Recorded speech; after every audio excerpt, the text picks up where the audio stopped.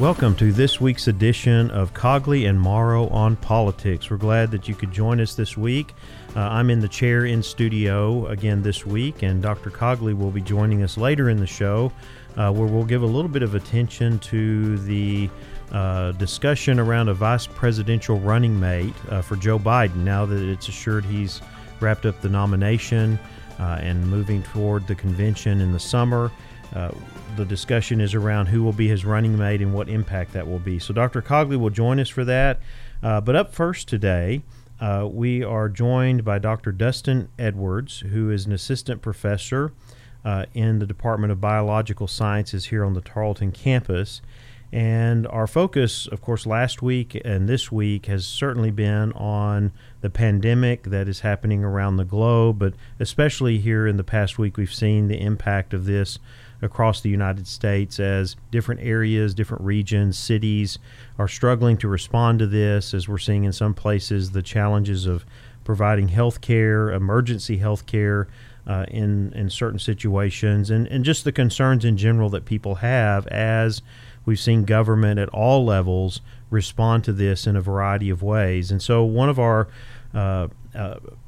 a focus that we have on this show is getting you information. How do you get in touch with the kinds of information you need to analyze, understand what is happening, especially in terms of government and politics in our country, but also on these critical issues as public health is a major issue within the realm of public policy. I teach a class on public policy at the graduate level, and one of the things that we did was adjust some of the assignments to really look at this because of that intersection between public administration, public policy, and public health. But again, the focus here is on information. It's on using the resources that we have here at Tarleton State, and we're glad to have Dr. Edwards on with us today. He has his PhD in biomedical sciences from the Baylor College of Medicine, and he teaches courses in genetics, in virus isolation, in bioinformatics, and vaccines. And so all of these areas touch very much on what is happening around us, what is happening in our country and around the world. Welcome, Dr. Edwards. Tell us a little bit more about your background and really how your work, your research, and your teaching connect with what is happening. As you said, I got my PhD at Baylor College of Medicine in Houston at the Texas Medical Center, and I studied retroviruses. When I was growing up, the big pandemic we had was HIV, and so whenever I was an undergraduate, or actually I was in high school, that's all we ever was talked about on television and in the newspaper. So as I was making my way through college, high school and college, I decided I wanted to study HIV and other viruses that seemed unstoppable. And I studied HIV and another related virus called HTLV. After that, I went to work at the national laboratories at the National Institutes of Health, where I continued that work. After that, I came to here, and we continued to work with retroviruses. Some of the focus has been on avian retroviruses, and we are also have started working with the Howard Hughes Medical Institute with discovering new bacteriophages, which are viruses that can be used to treat antibiotic-resistant infections.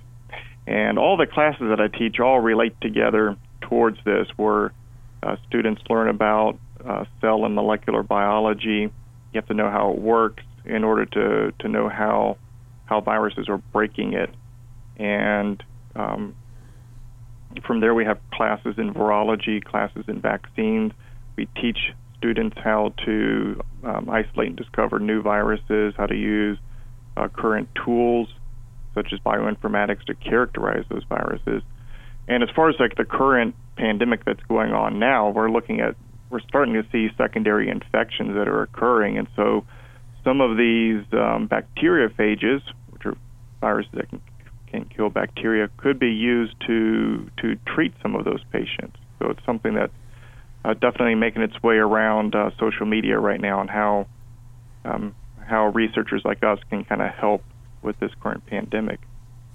Well, Dr. Edwards, a lot of the reading I've been doing, being involved in, like I said, public policy and kind of analyzing it from that angle, a lot of the things that we've seen or the things that I've engaged with have shown that scientists in these areas, scholars in these areas, have said that something like this was on the horizon. That there was some anticipation that at some point we may see, even though we've seen smaller scale things like Ebola and the SARS and other things that have happened just in the recent past, certainly nothing of this magnitude. What could you give us a little background on that, and just how, what really goes into the analysis and thinking about how something like this could happen, and now we're kind of right in the middle of it. Right. So, yeah, there was a couple of papers published, quite a few years ago now, in around 2013, 2014, 2015, that indicated that there were coronaviruses that could have mutations that would allow it to infect both animals and people. And so a little bit of a warning went out because SARS had happened 10 years previously. And so with this, and SARS is a very similar coronavirus. And so there was kind of a little bit of a warning that, we saw it once before, and it very much is possible now. So they did that was all in the laboratory indicating how it could happen. And then there was a follow-up study that showed that in bats, there was a coronavirus that could use a receptor called ACE2 that we have. And so there was definitely this possibility of a coronavirus moving from animals to people. And we've seen this before with other viruses as people move into into new areas, as we expand our population, you have these meat markets that contain wild animals. And so we saw in Africa with retroviruses, which with those HTLVs that I was studying before, in which the monkeys would have the virus, and then in the process of interacting with the animals, either while hunting them or in processing them for the market, you can end up with cuts, or you end up with some of the animals' fluids in the mouth of the hunters or butchers, and so you can actually have the transmission of the virus that way. And so there has been some warnings going on for a while now. Of course, the previous administration dealt with H1N1 influenza virus, and lessons were learned from that. And so we've had a couple of administrations previous to this one that had dealt with pandemics and had started to kind of build a playbook for it. And then we're at the current administration, which seems to have ignored some of those warning signs. Right, we've seen that with, and we've talked about this in other areas and agencies of government where this kind of focus on trimming, trying to reduce the size in certain departments and so forth, that has had an impact, and I assume that's going to be a topic for analysis for years to come in terms of looking at what had happened before, what's happening now, and how government, at least at the federal and even at the state levels, can be prepared. Last week we talked about the public health system in Texas and the challenges there in being able to handle something like this. And part of that is the severity of it. I mean, I think part of the challenge that we saw early on in this was that people making comparisons with flu and with other epidemics, pandemics that we've had in the past that may not have had such a significant impact on the U.S. population, but we see with this a level of severity of impact on people at various stages, various health conditions. What's the kind of a little bit about the science of that in layman's terms? What is that? How do we help people understand what makes this different from, say, like regular flu or some of the other epidemics we've seen in the recent past? Okay. There's a couple of main differences. One is where the virus is able to infect. And so there's some viruses that can infect the upper respiratory tract, and some viruses that can affect the lower respiratory tract. And some of that has to do with the differences in the temperature between near your opening versus near your core. The new coronavirus can affect both the upper and lower respiratory tract. In addition, there's a long incubation period, relatively long, so it can be a week or two, and so you can walk around and be infectious but not have any symptoms yet, so you're able to spread it. In addition, with some of the testing that's coming out, we know that some people are just asymptomatic, meaning that they have no symptoms, and so they're going about their day, and they're not getting sick, and they're able to spread the virus to other people. And then you start to look at the people who are being severely affected, and many of them are going to be elderly people, and you have this thing called a cytokine storm, in which there is an overreaction. Your immune system responds way overboard, and so as the virus is replicating and damaging cells in the lungs, you're going to have an immune response to that site, and at that point the immune system then causes even more damage as it recruits more and more of its members down there. So we've seen this spread like that. I mean, this is just the rapid pace of this across the globe, and some of the research that's been conducted that we see coming out in the last week or so has looked at this and trying to kind of understand where we stand on actual cases, infection rates, and mortality rates, and so on. And so some of these have pointed to, like what you're saying, that there's the infection rate is probably so much higher than confirmed cases, and part of that is trying to determine actually what that is, because until you have that kind of data, you can't determine an accurate mortality rate and then compare this to other viruses that we've seen. In terms of that research, how beneficial is that in terms of really understanding this? How challenging is it? I mean, I would assume it's very challenging when, like you say there are people walking around that are asymptomatic, and how do you actually determine an infection rate? And then we possibly could get into a little bit of talking about what role does that kind of information have when we're looking at our policymakers at the federal and state and local levels trying to make decisions based on that information. There's going to have to be some additional testing later in order to try to acquire those numbers, or as the virus kind of continues to make its way across our country and we step up the number of tests we do. That's when you're going to start to get more data, more numbers. What we've seen with other countries that have smaller geographies, still a lot of people, but a smaller geographies, they can get testing done, is that the infection rate appears to be lower than the initial data showed, because, as you mentioned, a lot of people were asymptomatic, or you go in and you think you had symptoms, but it turned out that they were negative. So I think the infection rate those numbers will go down. Same with the fatality rate is likely to go down. As far as the people who have symptoms and are being hospitalized, so there's a lot of numbers on that, and the one that seems to be sticking out the most is around 15 to 20% of people who have symptoms are being hospitalized. So I don't know if that number will change or not, because if you have symptoms, you're probably getting tested, and so I think those numbers are valid. Those numbers will hopefully change in future years, or if there's a second wave. So once people start to have immunity, start to develop herd immunity, so hopefully we can protect those that are at risk a little bit more, even just kind of passively, just by having the virus, having our immune system react to it. Just will stop other people from having the virus pass through us into them.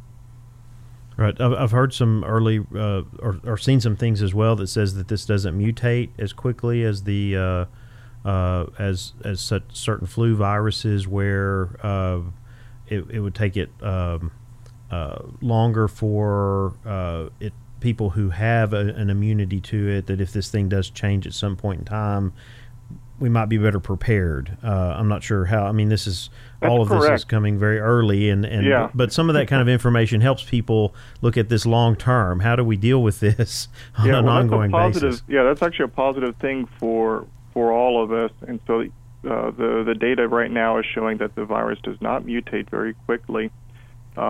the good news about that is that we can probably develop a vaccine that'll be good for a long time. So unlike, say, the flu vaccines, which have to be analyzed every year, this one, once it's made, should be good for a while. And so if you're a policymaker, it would make sense to try to get this vaccine produced and then go about distributing it to people. We see in that policy realm the challenges that I've watched several of the press conferences that Governor Cuomo has had out of New York, which seems to be the hardest hit area in the country at the moment, and the way that this is overwhelming health resources, and so there's definitely an impact here that says that in terms of public health systems, in terms of collaboration between governments and health systems, both private and public, there are some significant challenges there, and just some immediate needs that, whether it's ventilators or masks or other medical equipment that are needed. But how does this? You mentioned one about putting an emphasis on finding a vaccine, putting the resources there. What other? Where do you see other connections here with the role that government at the state, federal, or even the local level have in engaging with something like this? I mean, we talk about this in our classes in political science and government, where you elect people to go to represent you, to make decisions.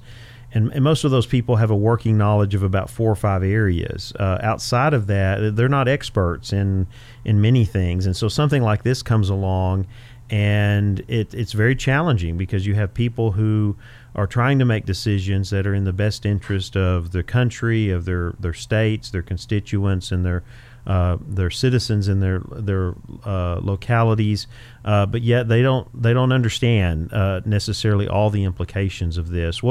What does someone in your field bring to that dialogue that helps them to kind of work through this and try to make the best decisions possible? Yes, I think I would like to praise our local government, local businesses, the local schools, and the universities. So they acted very quickly on this matter. So they took an evidence-based approach. They saw the numbers.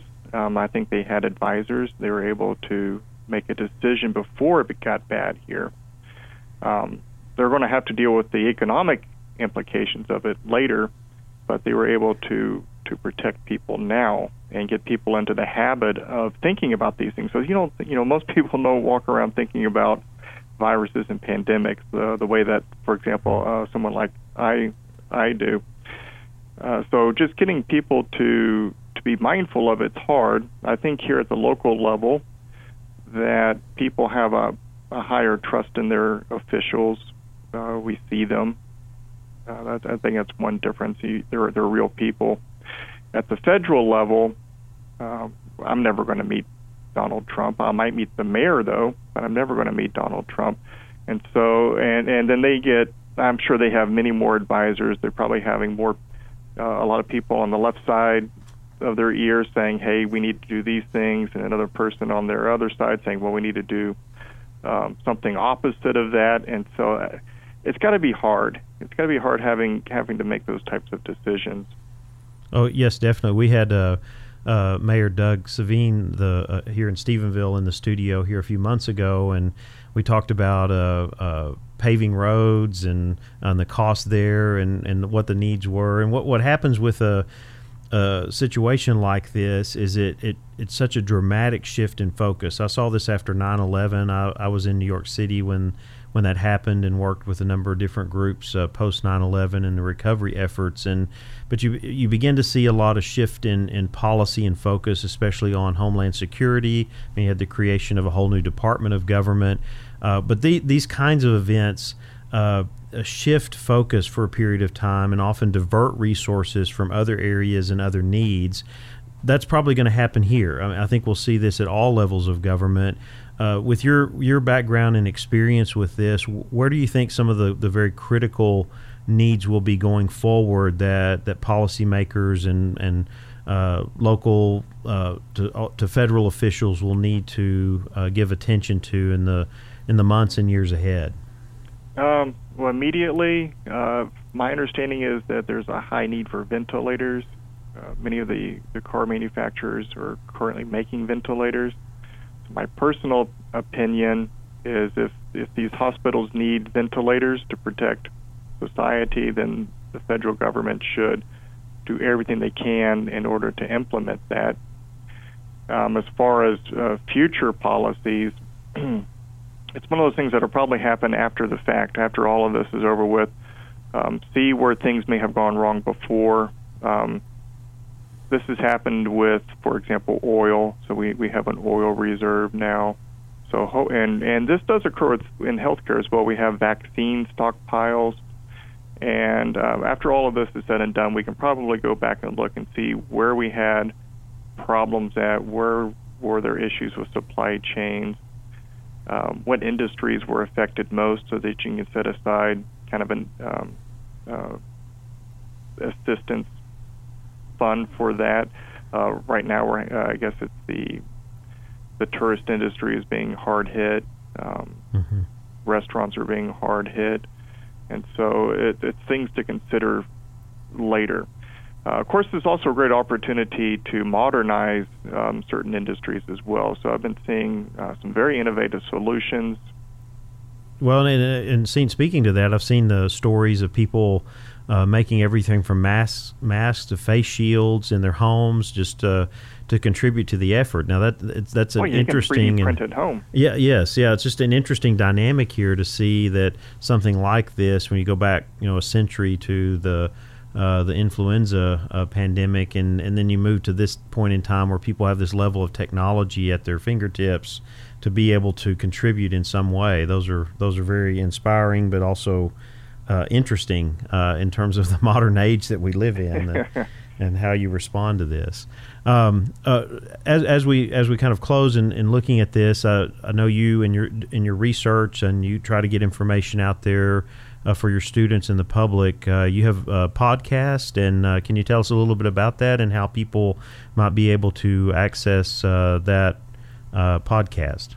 Yes, we have a podcast called Germomics, and you can access it at germomics.com, or it's on iTunes or throughout.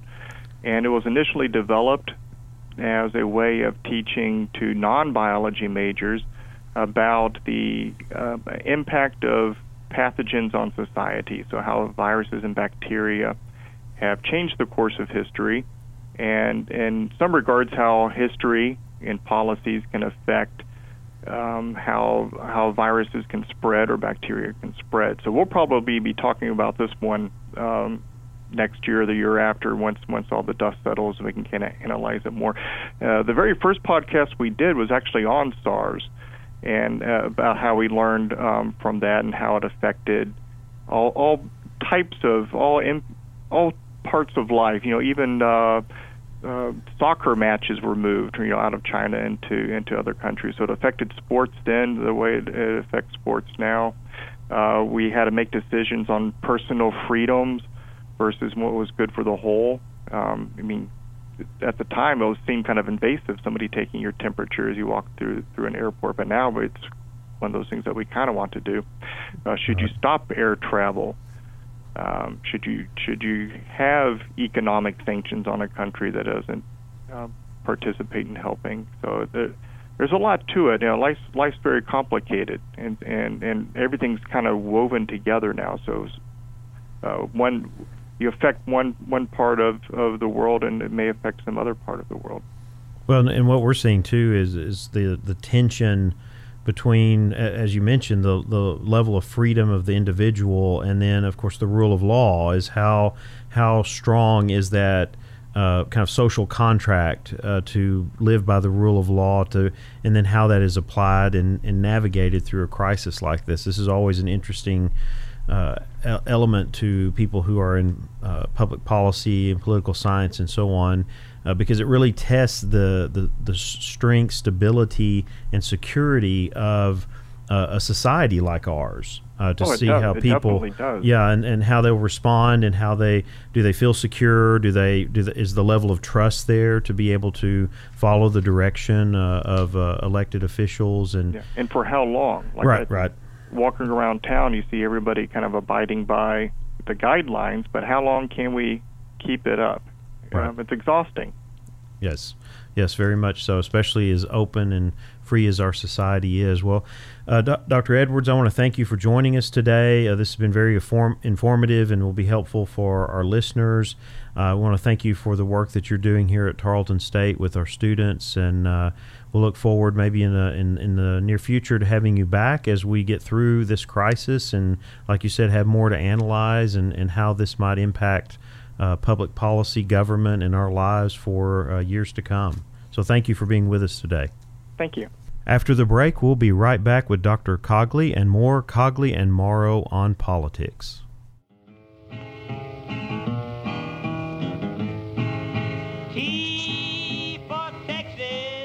T for Texas is a Texas-based history podcast from historian Dr. T. Lindsay Baker. Find a new episode every Thursday morning wherever you get your podcasts.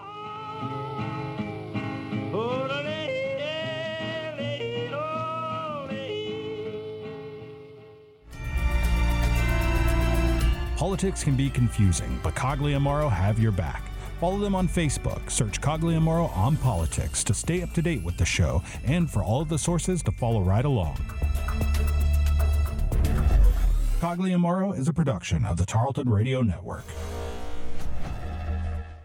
Welcome back to Cogley and Morrow on Politics. I'm glad to be in the studio today, and of course here on the Tarleton State University campus. We are practicing physical distancing. I don't like the term social distancing, but Lance and I are here in the studio, and we're about 6 feet apart. Dr. Cogley is about 600 feet away from us in his office so that we could make this work, but we wanted to continue to bring you Cogley and Morrow on politics each week as we have numerous issues that we are engaging with and just want to offer perspective that we can, both from us, from our special guests like we had with Dr. Edwards on the show today. But we turn now to get back to a topic that we looked at a little bit last week. I gave some attention to this going solo in the chair, but we had been at the weeks prior to that following this dramatic transition in the presidential nomination process for the Democratic Party with this just dramatic change on Super Tuesday that put Joe Biden in the front, and they continued to follow that the following week with successful primaries. Now we're in a kind of suspended primary process here, which has its benefits and its challenges. Nathaniel, welcome back to the show. Glad to have you here today. It's good to have a sounding board and as well as hear some of the insight that you bring. What do you see are some of those challenges right now, with the focus being certainly on the pandemic and responding to the needs of people and the health challenges in the health system, but knowing that here we've got a process that's ongoing that is set for a November election? Yeah, it's been very interesting. Biden certainly had established a lot of momentum, big turnaround for him, and he was on pace to get a majority of delegates and wrap up this nomination. But what we've seen with this pandemic is a lot of states have delayed their primary process. Ohio delayed, Georgia's delayed, Louisiana, Connecticut, Delaware, Maryland, Pennsylvania, Rhode Island, Indiana, Kentucky. We'll see a lot of other states that come up delay and try to go at the last minute. So that means Biden is kind of in suspension here. He has yet to wrap up the nomination, although everyone assumes he will when it comes back. They had a debate on March 15th with no audience because of the pandemic, and there was some substance there. Biden was asked a question about women within his administration and policies affecting women, and he gave a very interesting answer that I think was kind of headline news when we think about this campaign going forward. So we should have that audio clip. Number one, I committed that if I'm elected president, have an opportunity to appoint someone to the courts, I'll appoint the first black woman to the courts. It's required that they have representation now. It's long overdue. Secondly, if I'm elected president, my cabinet, my administration will look like the country. And I commit that I will, in fact, I'll pick a woman to be vice president. There are a number of women who are qualified to be president tomorrow. I would pick a woman to be my vice president. Number three, I'm the guy that wrote the domestic violence law, and I'm the guy that put in the prohibitions that no one who abuses someone else should be able to own a gun, period. They should not be able to own a gun. I would get the boyfriend exception amended. Now I've gotten it passed that if you get a stay-away order from a court, you have a child with someone, you cannot own a gun.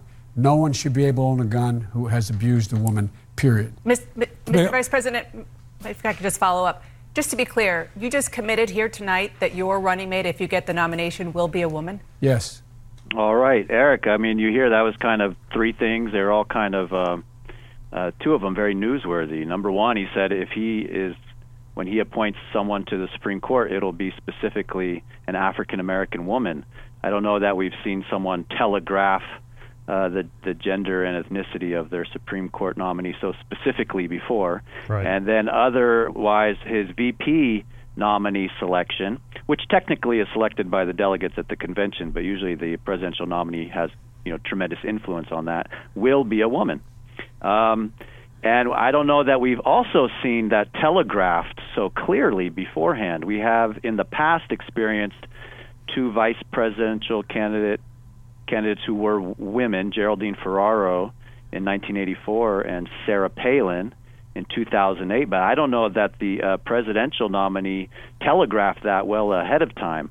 So this was rather headline stuff. I'm not sure why he needed to telegraph it. It might have been stronger just to do it when you do it, but it's pretty interesting. It's got people speculating on the short list for his VP selection. Well, it does, and I think there was and it's hard to tell with Joe Biden. Is this something that he's just saying on the spur of the moment, or if it's something that was planned? But I think it was something that needed to be out, at least to his benefit.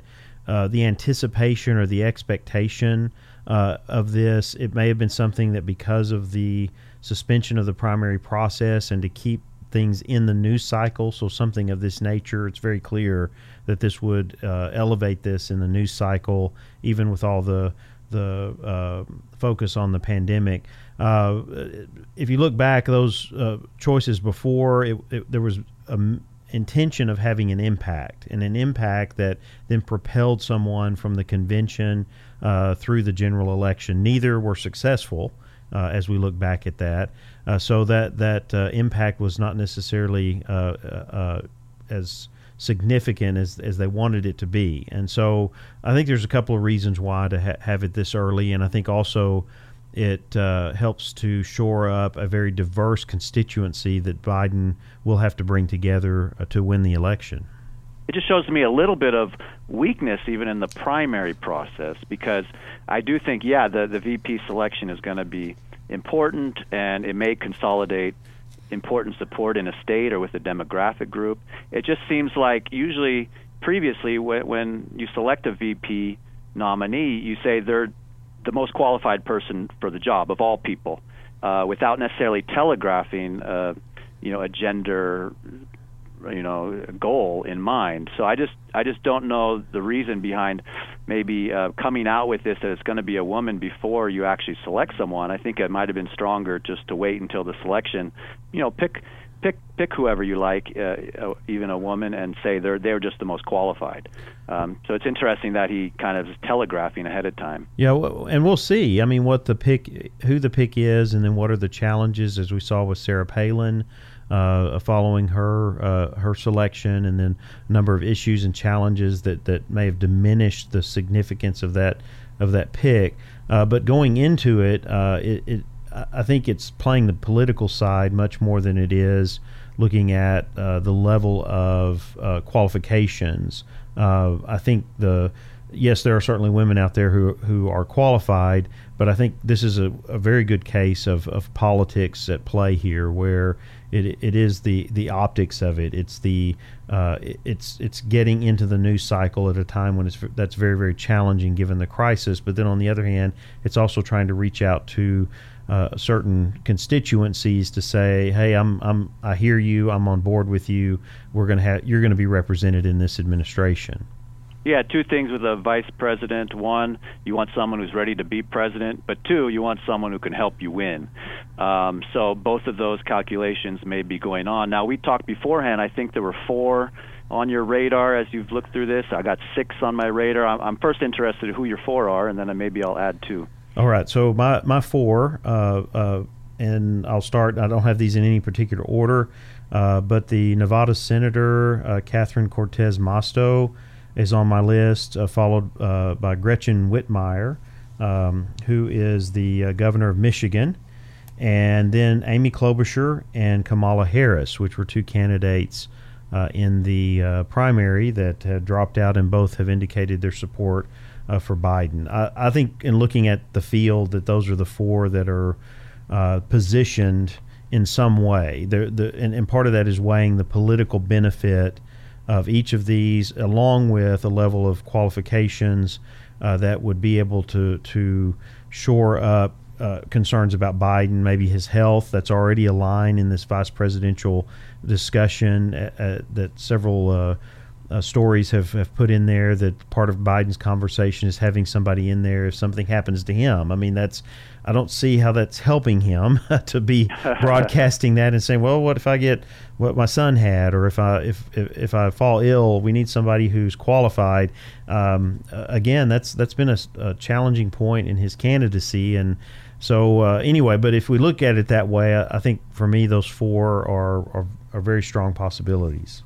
Well, I agree, and it's interesting even Biden talking about that someone's going to need to be able to take over the presidency. I kind of hinted at health concerns in a previous episode. Joe Biden would be by far the oldest president ever elected in history, and President Trump is also in his 70s, but he's a solid 4 years younger, which is a whole term younger.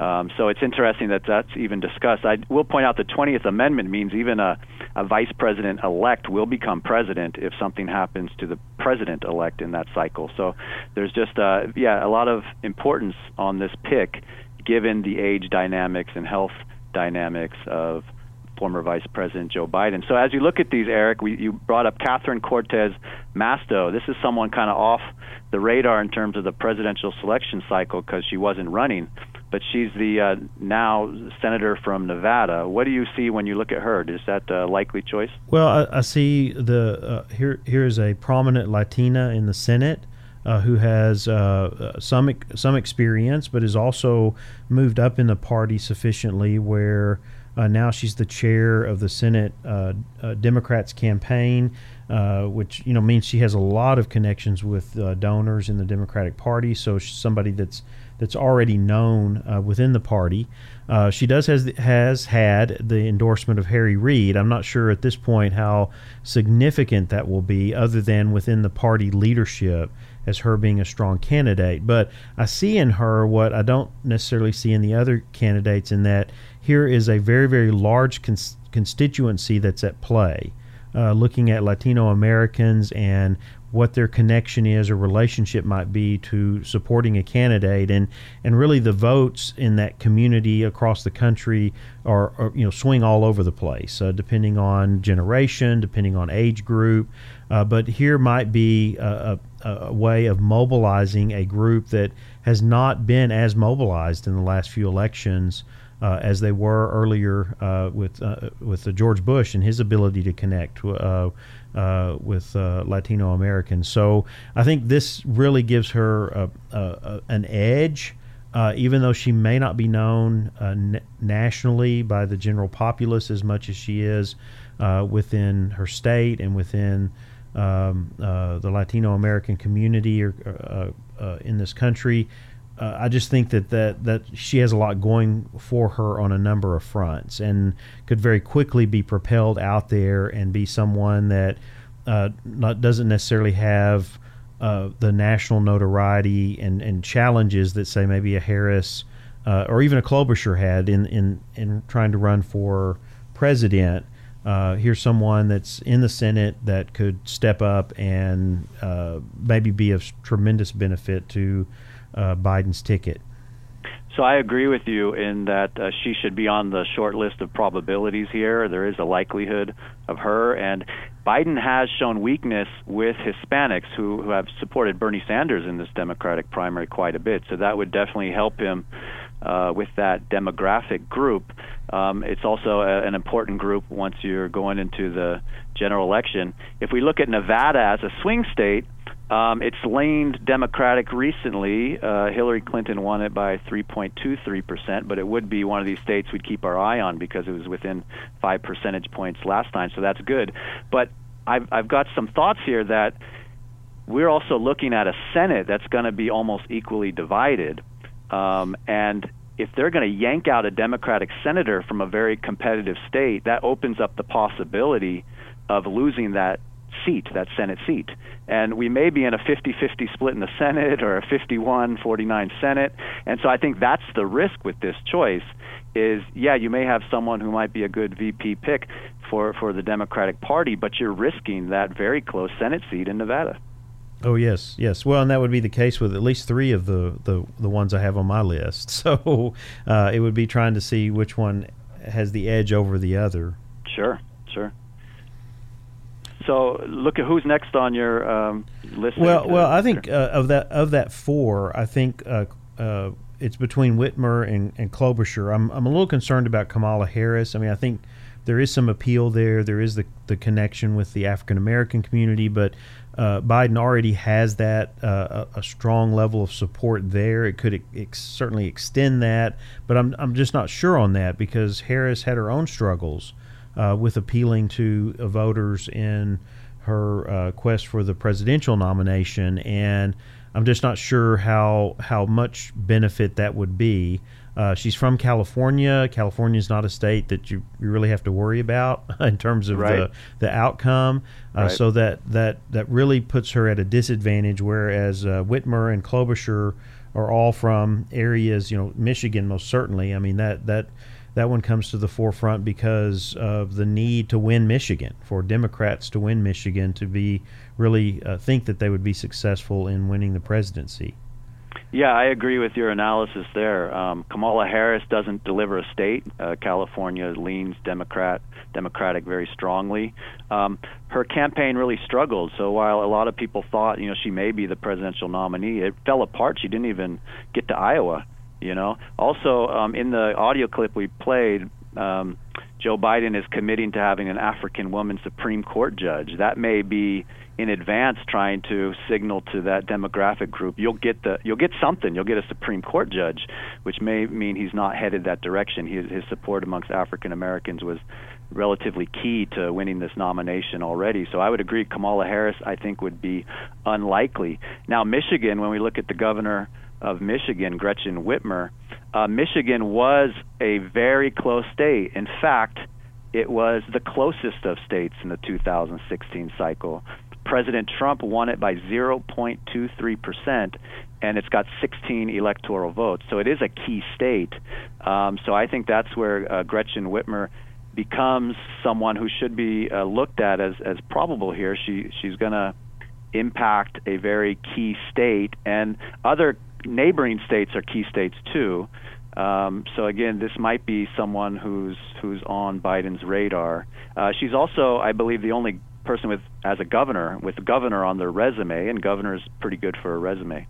Yes, I agree with that. That Klobuchar, I think, fits in that same category. She had a strong start to her campaign. I think that she showed herself on the national stage that she can engage with at this level. I think that she could very well be a possible nominee, or at least a pick for the vice presidential position. Again, my concern here, and this is where Cortez Masto and even Harris maybe have an advantage in their connection with the broader constituencies that they could deliver. But the state's critical. Klobuchar did, I think, gain some standing as someone who could step into that presidential role if needed. But we'll see how that weighs in the balance when they come to make a pick. Well, I agree that Senator Klobuchar is on the short list of probable candidates. It really surprised me when, after running for president for the better part of a year, she dropped out the night before she was going to win her home state and endorsed Biden and effectively delivered that state to Joe Biden. It makes me wonder what conversations were going on behind the scenes for that to take place. So I definitely think she's on the short list. It helps that she was running for president, and defied expectations for a while. She had a very good performance in New Hampshire, remember. Also, Minnesota, if you look at the history of presidential elections, it's the last state to ever vote Republican in the Electoral College. It hasn't happened in a long time, but it's become very close. Hillary Clinton won Minnesota by only 1.74% last time. So I call it a swing state just because it has the potential to swing between the nominees. It hasn't historically been swinging, but it has the potential to swing. So she helped solidify Minnesota, and also she could have pretty decent appeal to neighboring Wisconsin, which is also a state that will be an important swing state in this cycle. So I agree that she is on this short list of people who might be selected. Well, and you said you had 6 that you had on your list, and so that means there's a couple more here, or maybe even I'm not sure if you had these 4 as well, but what other ones do you see that might have an outside chance or even a strong chance of being in that final group for consideration? So all of these 4 were in my 6 that I had highlighted. So that's 4 of them down. There's only 2 more to go. One of them has been floated out there that is someone we're familiar with. Elizabeth Warren has been running for president. I've seen her presented on a lot of people's speculation. I tend to think she won't be the pick. Massachusetts is not a key state here, but it would be a pick that would try to not appeal to the general electorate, but consolidate the Democratic Party if there was some major controversy with Bernie Sanders supporters. She's someone who could appeal to them. But because of this primary cycle, Biden is kind of headed for a kind of quote-unquote legitimate victory in terms of securing a majority of regular delegates, not super delegates. It may be that Joe Biden doesn't need to pick a VP nominee that consolidates the left wing of the party. He may already have much of that support. So Elizabeth Warren has been mentioned, but I don't think it's probably the good tactical decision. Right. Yeah, and I would agree there. I also think that there's other factors that may bring more unity to the party through not only the crisis that we're going through and whatever direction of criticism or concern about how the Trump administration responds to it. I think there's other factors there that may influence that, where there is more of a sense of unity. There's not a need to in some way have an active appeal. It's so focused on winning the White House that some of those things are going to be secondary. Yeah, the other person on the short list that I've seen is Representative Val Demings in Florida. She represents Florida's 10th district out of Orlando. She's an African-American woman coming from humble beginnings, and she has law enforcement history as well. So she was actually one of the impeachment managers in the Senate trial that was, prosecuting President Trump in the Senate trial. One thing about her, she comes from Florida, and Florida is one of the bigger of the swing states. Florida has 29 electors up for grab, and it's a state that President Trump won last time by 1.2%. President Trump has now relocated to Florida. That's now his home state, not New York. So he's also has his own connection to Florida. But she's someone that's on the list. I think this is also an unlikely pick. She's a representative, not a senator, and also, we talked about that African-American dynamic. Joe Biden's already pledged to select an African-American woman to the Supreme Court, and he also excelled in the Democratic primary with that demographic group. Yes, I agree with that as well. I've seen her name floated out as well, and but I think it's a bigger challenge for name recognition, notoriety. I was just thinking when you said the impeachment process and her being in that impeachment, one of the managers, that seems so long ago now. After all that we've been through here just in the last few weeks, and even now the shift so dramatic, as we talked about on the show, that as soon as the impeachment trial was over, the shift to focus on the presidential election. And as we wrap up here, I think we've got about 4 minutes left on the show for today.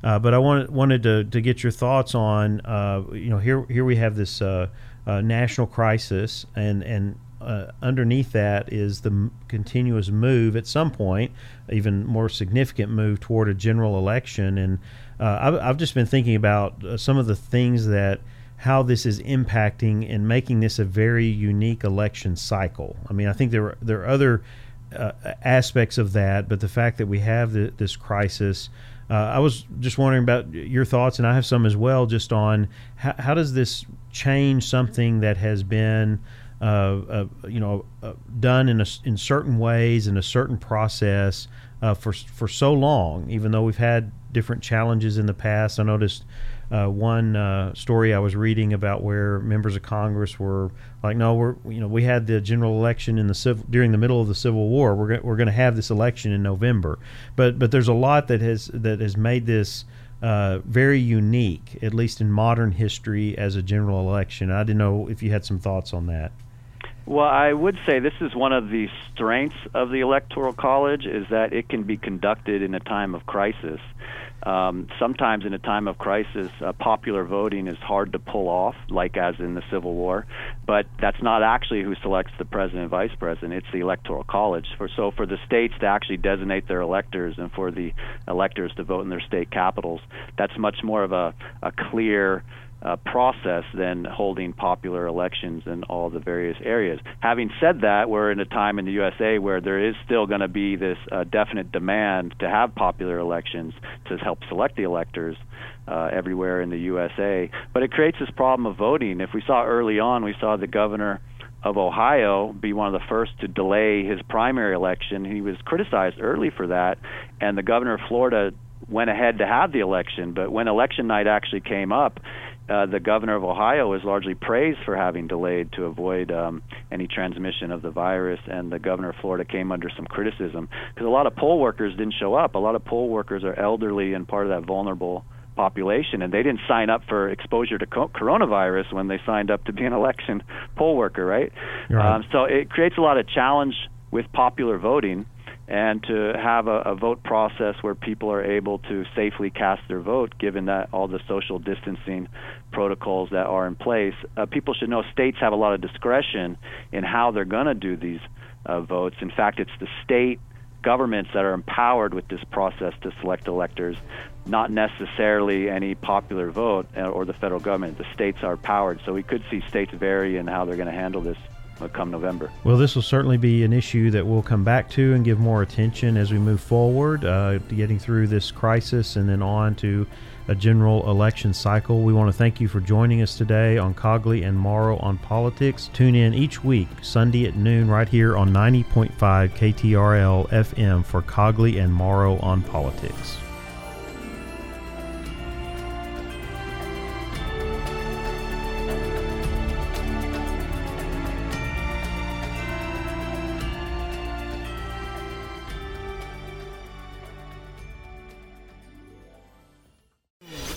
This has been a Tarleton Radio Network podcast with production from AJ Heyer and Taylor Welch. Find more great shows by searching Tarleton Radio Network wherever you get your podcasts.